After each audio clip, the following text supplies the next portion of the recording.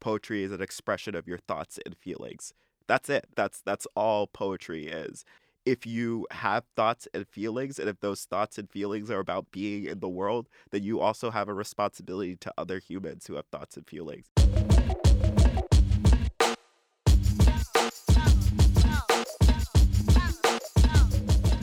Welcome to The Palette, Season 3, Episode 3, the first episode of 2018. Welcome back, y'all. Ooh, it's been a while, hasn't it? Really has. We missed you guys. I've already broken each and every one of my New Year's resolutions by this time, except the one where I promised to send a handwritten love letter to the entire cast of The Black Panther. Aw, I'm so happy to be co-hosting with someone who has such clear, defined goals and direction. I try. In all seriousness, though, you have been up to some pretty incredible things in the new year. Can you tell our listeners what you've been up to? In February, I produced and moderated a performance and conversation event called Little Tiny Walls. It was a panel discussion about DACA. I was there, and it was a moving and wonderful experience. A lot of things that come up in that performance and in the discussion you had during that event are topics that we'll explore here in this episode. Nima, let's talk about what you've been up to in February. Well, the Alumni of Color Conference just happened here at the Ed School, and they allowed me to make these huge 2 feet by 4 feet coloring pages of events and protests that have happened throughout history. And I got to highlight a lot of the really amazing things that happened here at Harvard, like protesting Betsy DeVos, marching for Puerto Rico, and protesting against the DACA repeal. They were totally beautiful works of art. I took a picture of some of them because I was just so proud of Nima during the AOCC conference. You can check those out on our Instagram page. We've been loving interacting with you guys there at Palette Podcast. For this episode, we are multiplying our powers by joining up with 2 other amazing fellow students from Hugsy. It's basically an Ed School love fest. Good feels and vibes all up in here. Hell yes. Emmanuel is one of our guests on this episode. He's in the Learning and Teaching program. And Tony, our other guest, is in the Arts and Education program with Joss and I. Are we missing any other crucial details about these 2? Oh, just that they're both poets who have graced basically all of Boston with their lyrical genius and amazing teaching abilities. Oh, yeah. Oh, my goodness. I can't wait for y'all to hear about these wonderful gentlemen. Let's get started. Thank you for joining us, you 2. It's really good to have you on the podcast. Yeah, thank you so much for coming today and talking with us. Thanks for inviting us. Thank you. This is a pleasure. Let's just start out with very basic, like, what is your name and what do you do? I like that you smiled while saying that. Like, it's not a big deal. Like, what do you do? What I feel like is people your use life? that. Yeah. What is your meaning? Totally. Your life source. Yeah, I can start because I started talking. My name is Emmanuel Opong Yeboah. I think generally I identify as wearing 2 hats, which are like the poet hat and the educator hat. And sometimes I wear 2 hats at once, sort of like that little illustrated children's book, Whistler Man with Many Hats. And those are the 2 that I frequent the most. I do other things. Those are like the big wheelhouses. How long have you been wearing the artist hat and the teaching hat? I'm like pretty young, and I'm reminded of that a lot just because of like what education looks like. There are lifelong educators and then there are younger educators. I've been writing since really middle school and been identifying as a poet primarily since like college, so like early 20s. And in terms of education, my first job out of college was actually working with Tony, and I'm sure we'll get to that at some point in the podcast, at a middle school as a tutor. And so I've been teaching, working in education in the last 4 years. And before that, like, I tutored and worked with students in informal poetry communities, opportunities. But yeah, I've been teaching and poeting mainly, at least in the city of Boston, for the last 4 years. Awesome. Thank you. Tony? There's so Awesome. much love around I this know. table right now. No, I'm just So- smiling Ev- into this microphone. So Maybe excited. hear the smiles in everybody because Yeah. we all go to school together. I have this right now. I'm Tony De La Rosa. I would say very similar to Emmanuel, poet and educator. I come first as an educator, then a poet, which is interesting. I zoom out after my years writing and kind of curating events. Come from also of an event planning background as well.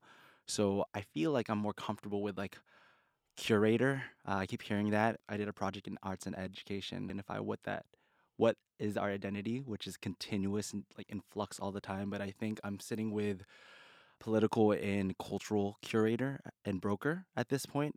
I'll just leave it at that because it feels that it holds so much of the things that are encapsulated in the realm of education, being an educator, being a poet, a writer. I can't just say I'm a poet because there's so much in being a poet that I don't feel like I have yet, and I'm working towards.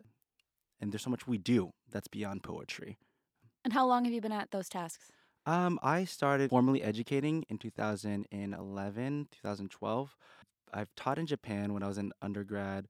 I was in Japan for a while teaching English, and that's when I really fell in love with teaching. Even if I didn't know the language really well, there was something about the exchange. I was learning a lot from the kids, and I was like, I just love this work. I love working with youth, specifically with middle school and high school. There's a lot to learn from them there as well. And then I've been educating since, informally, both charter and public. Zooming back, going backwards in terms of writing poetry, I started in about when I was like 14. I saw my sister write, and she was a beautiful writer. She's still a beautiful writer. She just is taking a break, but she got published when she was younger, and I was in love with her work. And I was like, what can I do to do this? I know that I need to do this work with you. And I followed her shadow a little bit, and then when I got to teaching, I founded this spoken word youth organization called Indie Pulse in Indianapolis when I did Teach for America. And we formalized ourselves into a 501c3. 501c3. Does this involve robots? Not exactly. It's a term used to define a tax-exempt, not-for-profit organization. Basically, this means that Tony's organization is now recognized as a nonprofit. Go Tony. We scaled it out here. I was like, you know what? Since I'm moving out here to Boston, let me try to do this wherever I'm at because this is what I live for at this point. Like, I live to work with youth, and that exchange between them being the teacher and I'm being the learner is a beautiful moment. So I've just been doing that since I started the teaching force as well. Amazing. Thank you. And Tony, you kind of started getting into this, so maybe we'll start with Emmanuel. What do you think the motivation behind your work is? I mean, I write things because I want to and because I find it sometimes urgent and life-giving and useful, and because it's fun and like gives me joy, and sharing work with like a community of people and building community around sharing work is fun and gives me joy. In terms of like education, I just like kicking it with young people. I think young people are cooler than older people and Yes. like Cosign. generally have a lot more to offer the world. And like, I don't know, I don't think that's an unpopular opinion, but like I think youth know about their lives and about their experiences. And I think I get a lot from working with young people and like talking to young people, and like they regularly check me. I feel like I learn more about myself and more about the world, and hopefully like offer them an opportunity to like express themselves and talk about their lives and their realities in ways that they might not be familiar with yet. So I think that answered your question. Yes. Okay. I have a small follow-up question on that because you mentioned when you were introducing yourself that you're young. Yeah. How old are you? 24. I have to think about that sometimes, but yeah. Okay. How do you navigate between working with the youth and being young? When did that switch for you, or when Yeah. did that cross over? Does that have to do with the teaching identity? I guess. I think also like there was a point in college where I was just like, I guess I'm an adult now. Okay. And I'll try to do adult things. Was it a laundry-related moment? Yeah, I mean, like, I was living on my own. I was, like, paying a rent, you know, cooking food for myself. As it relates to young people, I feel like that transition has been sort of difficult in ways. I think that as a younger teacher, that is a confidence problem that you have to deal with, knowing that you are not that much older than the youth that you're working with, but also knowing that, like, the experiences you've had put you in a position of authority. Like a teacher being in the position of a teacher is a position of authority over youth. Just the fact that the way that you think in high school is generally different than the way that you think as you get older, which is not to undermine the experiences of youth. One of the most important learning moments I had this summer was a ninth grader. I was teaching summer school, and like one of the things that they wrote was that I hate it when adults say you'll get this when you're older, that you'll get some form of understanding, or you don't understand something right now because you are young. And that was a youth who had gone through a pregnancy and a miscarriage. That is not necessarily a thing you would know interacting with them on a regular basis, but that's a very valid experience that she had had. She had handled that maturely. I let my kids know how old I am, and I still think I have something to impart to them, and I think that relationship is okay. I talk about my brothers all the time. I really love my brothers, but I think having 3 younger siblings, the way that I relate to students is often similar to the ways that I relate to my brothers, which is like, I'm older than you, I'm the boss, but you're goofy and hilarious and like smart, and I appreciate you. Absolutely. Tony, what about the same motivation question? You talked about being a curator. Mm-hmm. What's the impetus behind that development? I love providing spaces, not being the center of the space itself. I like seeing myself, getting highlighted, That's just me being shameless and feel like not seeing enough Filipinx Americans in spaces of power, our voices out there, even though we know we bring a enormous amount of wealth. Every culture does to any other space. But I think that the impetus comes from just knowing that there's a lot of other people on the stage too right now, and youth need we know that youth want and crave and desire a space to express themselves more holistically than they are given opportunity to do so, because of the pre-K through 12 experience is very, very boxed in. That's nothing new to anyone at this table. Primarily, I would do it in third spaces right after school. Okay, what is a third space? And also, what is a first and second space? Excellent question. Backing it up, the first space would be the home environment where a student actually lives. Second space would be their school. So a third space encompasses any environment outside of those two. For example, a church, a club, an organization, a local community center. I'm at this point now where I'm trying to bring art in the forefront where it needs to be. We're in this reductionist era right now where art is symbolically losing its life, right? Like this whole idea of like hip hop is dead is like coming back and resurfacing traumatically for a lot of us artists. And the idea that art is dead, right? It's not. And we're trying to provide spaces where we can showcase that it's not dead. It's quite the opposite. It's quite alive.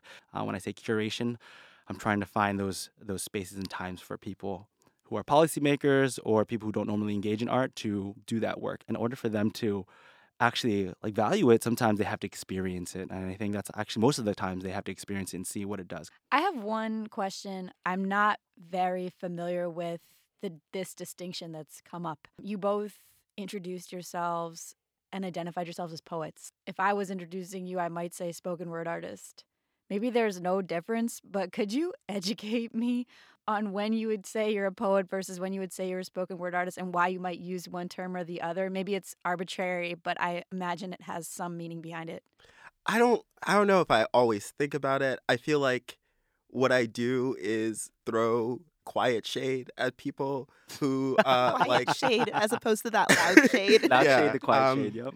at people who like distinguish between spoken word and poetry as really distinct or rigid categories. Because I think what has happened is that spoken word as it exists today emerged from a lot of youth countercultures and like hip hop culture predominantly, and from spaces of people, common people, like working people getting together and for a fixed or unfixed amount of time sharing poems to other people.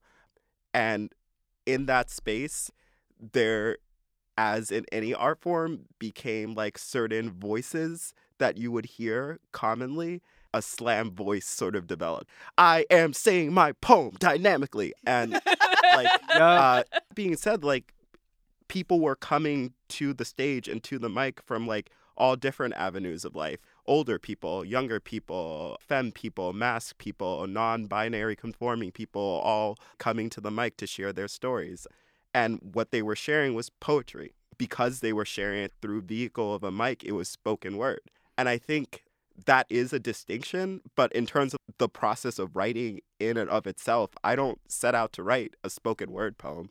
I just write the poem. And sometimes the poems that I write are better suited to be spoken out loud on a mic because maybe they involve different voices. Maybe I'm trying to do something specifically on the stage that I can't accomplish on the page. When I think of that distinction, I think of it more so as in like, what is the work I've written and like, what is it trying to accomplish? Can it exist on the page and on the stage? Is there some work that's just more suited to like being in a space where I can get response and reactivity to the words that I'm saying like immediately in the moment?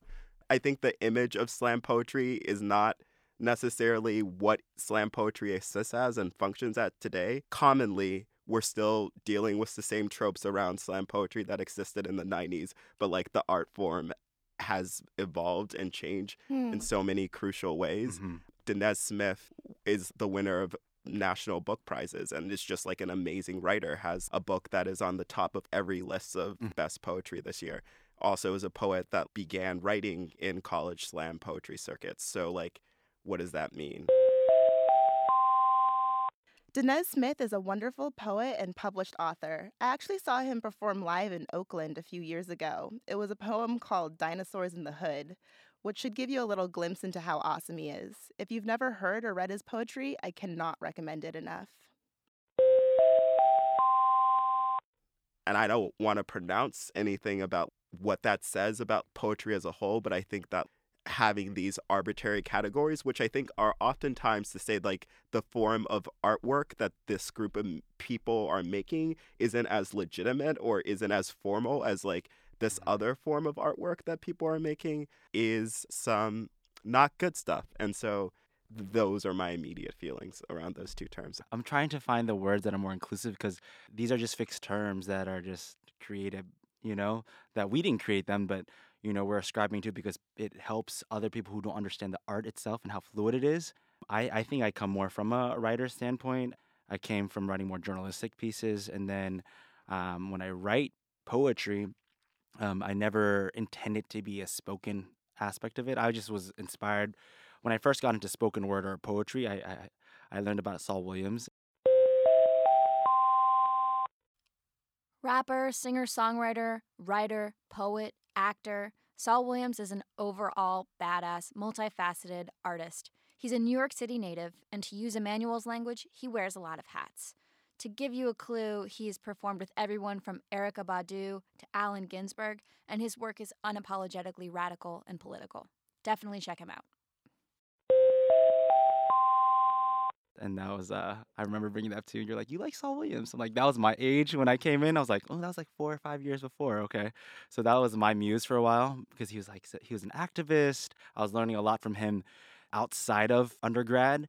I was like, oh man, this undergrad, I'm not feeling any of this work right now. Like in these poetry courses, I'm not feeling it because there's a lot of white Eurocentric voice I'm learning from, and it just doesn't vibe well with what I'm used to. There's something about spoken word and like at least what Saul was doing with sonic sound that spoke to me differently than just language poetry or just like looking at language the entire time or content. Sometimes just the sound gave me a guttural and emotional reaction. And I feel like that when I start describing this kind of writing, it doesn't fit sometimes into just poetry or just these categories that were presented for us. But I would say now that I've been going and writing more and getting asked to perform, people will ask me to write a spoken word poem. And sometimes they'll want to vet the poem itself to see what it sounds like. And that's dangerous to hear. But I'm pretty strong in terms of like, no, I want it to be this way because I know if I water it down, it's going to be inauthentic, obviously. I feel like because I've gotten in this realm of spoken word poetry, I'm writing for that. When I think about zooming out for this question, I think of Eve Ewing. Dr. Eve Ewing is an essayist and poet from Chicago. She's also, not so low-key, the patron saint of this podcast. We love Dr. Eve Ewing. She's written a lot of incredible work, and for now, we'll stick to highlighting her first collection of poems, essays, and visual art. It's called Electric Arches. It's beautifully written, it has a lot of Afrofuturist themes, so if you're still riding the high of our last episode, you're definitely going to want to check it out. We'll include a link to the piece that Tony references on our site. She wrote this one short article about a student who approached her about the Notebook Kid piece, right? And it sounds like a spoken word piece, but her intention was not for it to be a spoken word piece. Just as it was read, it sounded like one. Her questioning was, why does people automatically think just because of the sound it is a spoken word piece, which then goes into this, it lodges itself in this, oh, it's just something to be said out loud and not printed. It's not part of the canon. And she like brought that in and it really opened my mind. I was like, yo, this is this is the work that we're doing. The writing that we're producing, even naturally producing, not intended for spoken word, is stuff that America is not ready for and they should be ready for. Our youth, the youth that we work with, are writing these amazing psychedelic. It takes more than just intellectual capacities, like emotional intelligence coming in, spiritual intelligence, resistance intelligence, like going to this piece, and people just demean it for like, oh, it's just a spoken word piece. That's every time I hear this question, I think about that article that Eve said. And I was like, you know what? I'm gonna try and zoom out as much as possible whenever I have a moment to talk about it. Just give some justice for those people who don't like the label on it, you know? And to what you said, citing Eve, like, I think one of my problems was like limiting something to the category of spoken word is that there's always been like a spoken or oral tradition to poetry. The Odyssey is spoken word, or Yeah. like the Iliad is spoken word, and those are canonized and like taught regularly in schools, and like we write dissertations on those documents. And so how is a poem that's performed contemporarily today, like on an open mic or on like a poetry slam, different than that? It's part of the social context, and it's also part of how we make and share culture and stories. It speaks to value, I think, and like how the optics of value is so misconstrued. And when people see a spoken word, they see it as just to be simple, lesser than the written word at this point. I feel like we're having to like hard time explaining, no, this is not how it is. Like we want to defend it because there's so much more to it. Thank you so much.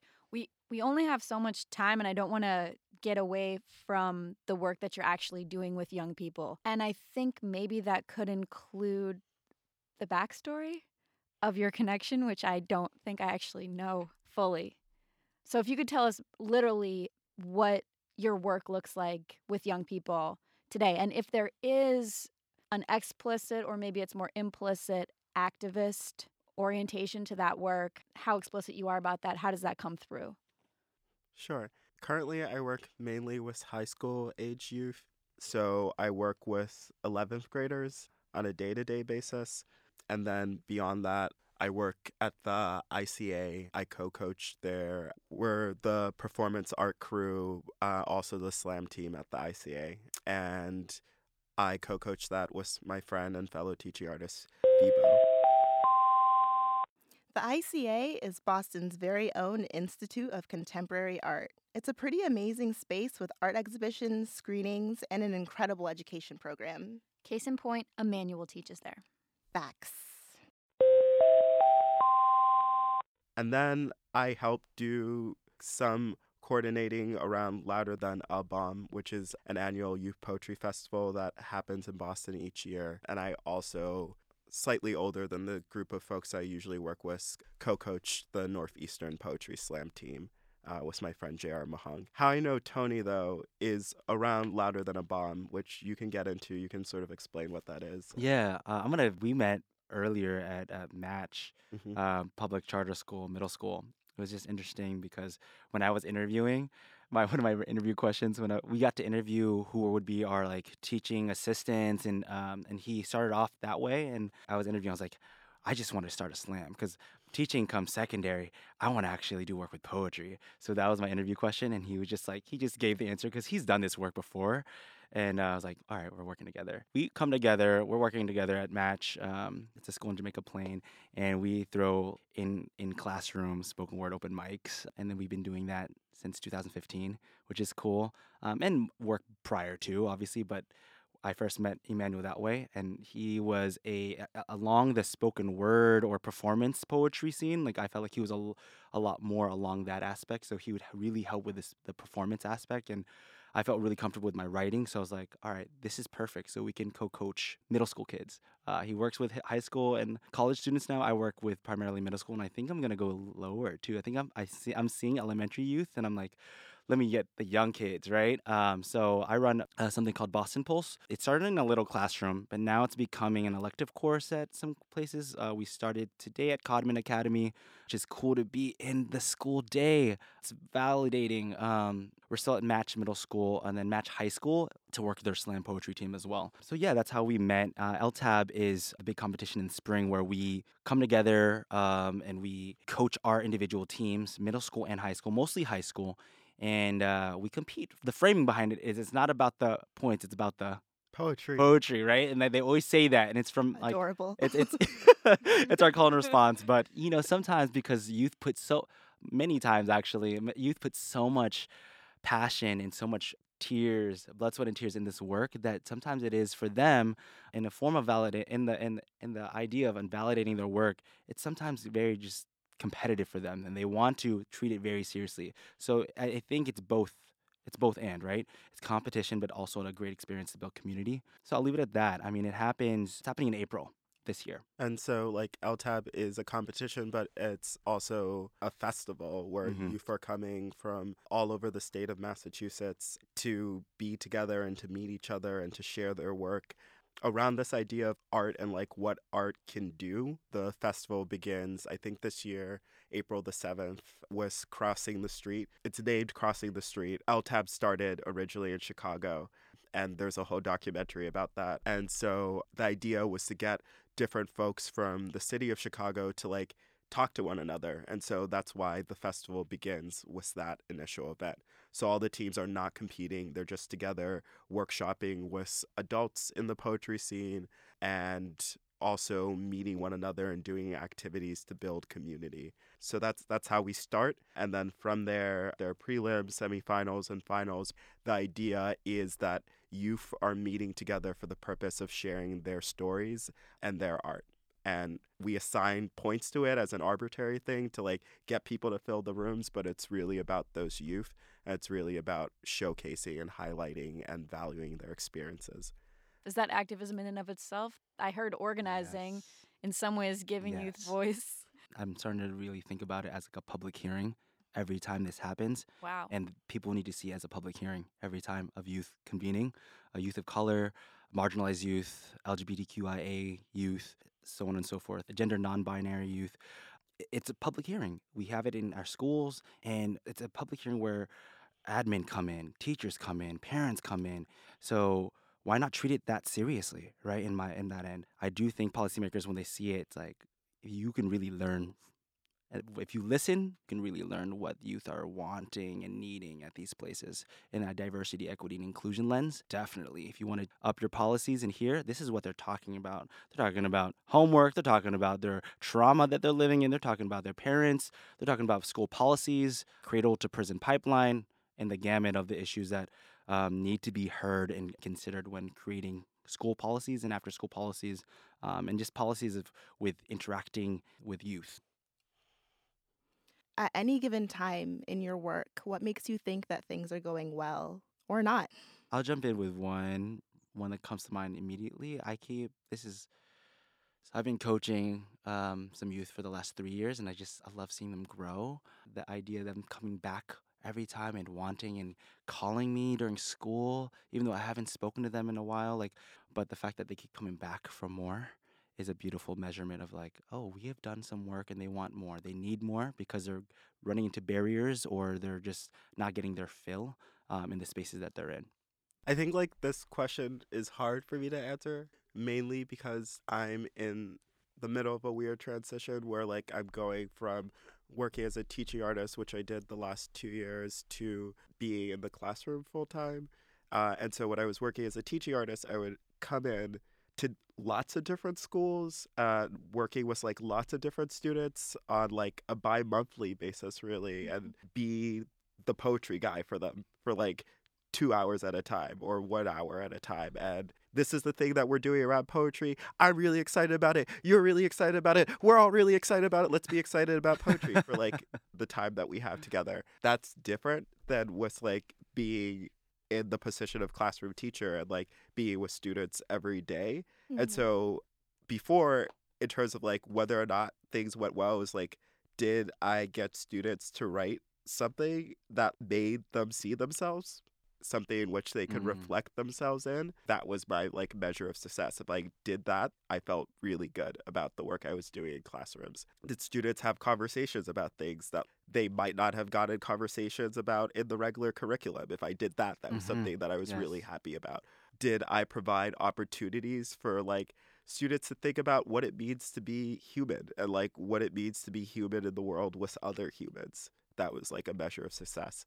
Now I'm still doing those things or attempting to do those things, but it's harder mainly because I'm also trying to teach these skills that are aligned with the Common Core, which are important but are not as intrinsically valuable to me as the humanness of poetry and expression.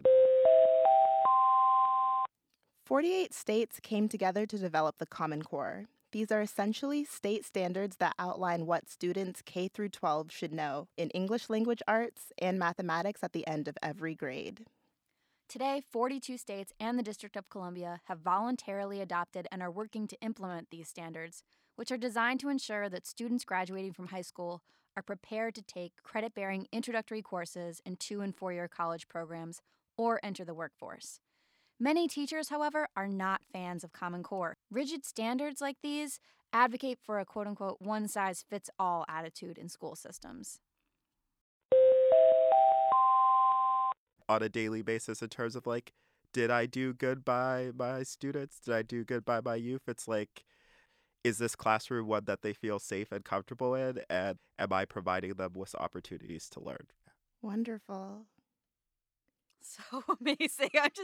I'm sitting back. I forgot that I was hosting because I'm just taking it in. Yeah, we are Taking it in. clearly with spoken word artists. Can we just like talk about how beautifully you all speak? Your like voices, the tenor.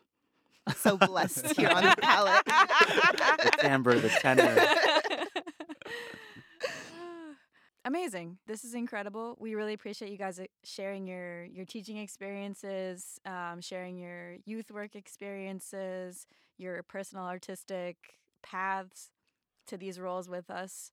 You've answered our questions for the time being. I feel like we could go even deeper into some of the performance versus word aspects. That was incredibly interesting to me, and just what becomes valuable, whether it's the fact of performance or whether it's the page. I'm going to have to sit and think about that for a little while. We really appreciate you guys being on the show today. Is there anything else that you want to add or follow up on or re-say or Clarify. I would say I keep thinking the entire conversation gets me thinking about, and in my current stasis of writing, the Paulo Freire.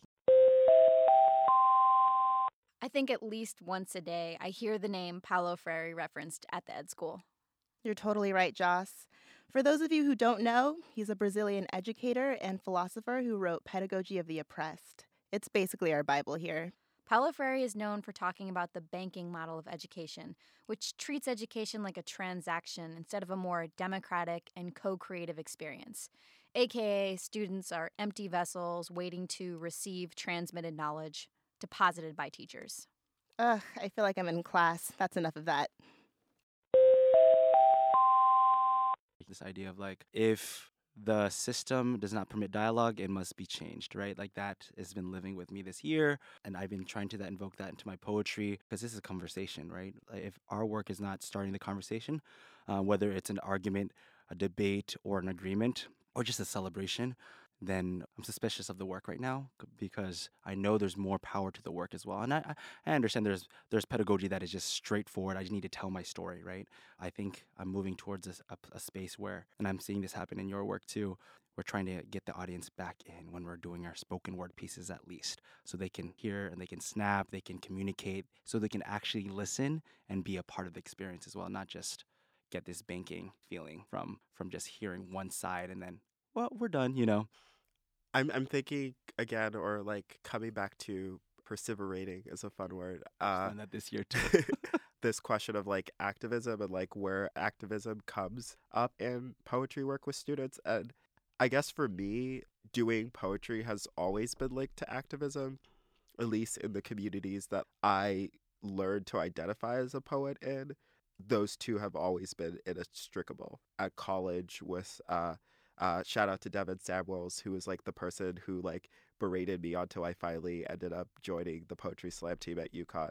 Our work on campus was connected to finding opportunities where we could workshop with local high school students, was connected to allying with different student unions and like being able to send poets out to perform on campus. We showed up in spaces when other folks needed us. That was always an important part of the work. And I think like the Boston poetry community is one in which the youth are really highlighted and important. And I feel like in a blessed moment in which like youth poets that I was working with last year are now like in the adult scene and taking on adult roles and also reaching back to teach and support other youth. And I think the educators in the Boston poetry scene, people like Phoebo, people like Portia, people like Upa, Sinaida, who started the Fem Slam recently, and so many other folks are and really... Andreen, who helped co-found that as well, who's a student. Yeah, Andreen, Kofi, What? like... There are so many names I could throw out, and I really apologize for like Not including all of them. but like there are so many individuals who really fundamentally care about people. Like Portia Oleuola has this definition of poetry, which she uses regularly, which is poetry is an expression of your thoughts and feelings. That's it. That's all poetry is. If you have thoughts and feelings, and if those thoughts and feelings are about being in the world, then you also have a responsibility to other humans who have thoughts and feelings. And Moral that responsibility. yeah, I and love it's it. like uplifting those people. And so like I feel like the work of writing has to be connected to community. Like I care a lot about like what you have to say on the page, and I care a lot about how well you can perform your poem, but I care even more about like how you are doing as a person and like how you are like connecting to other people in the world. Poetry is amazing, but I think what's even more amazing is like what we build around poetry. Mhm. Like I think of community as a fire that we are Mhm. like literally like building, putting in firewood, burning, smoke, exhaust, being warmed by, being able to do other things around. Like it is generative to be able to get together with people and to be able to share stories and to be able to take something away from that yields something else. Activism and poetry, I think, at least the way that I've learned them, are one and the same. Thank you so much. I can't think of any better way to end. That was incredible. Thank you for offering that beautiful definition and extended metaphor and everything. We're lucky. We're so lucky. I just feel blessed to be going to school with you guys and to call you peers and colleagues. So thank you so much for coming on today and being part of this. Thank you. Thanks for having us. Thanks for having us.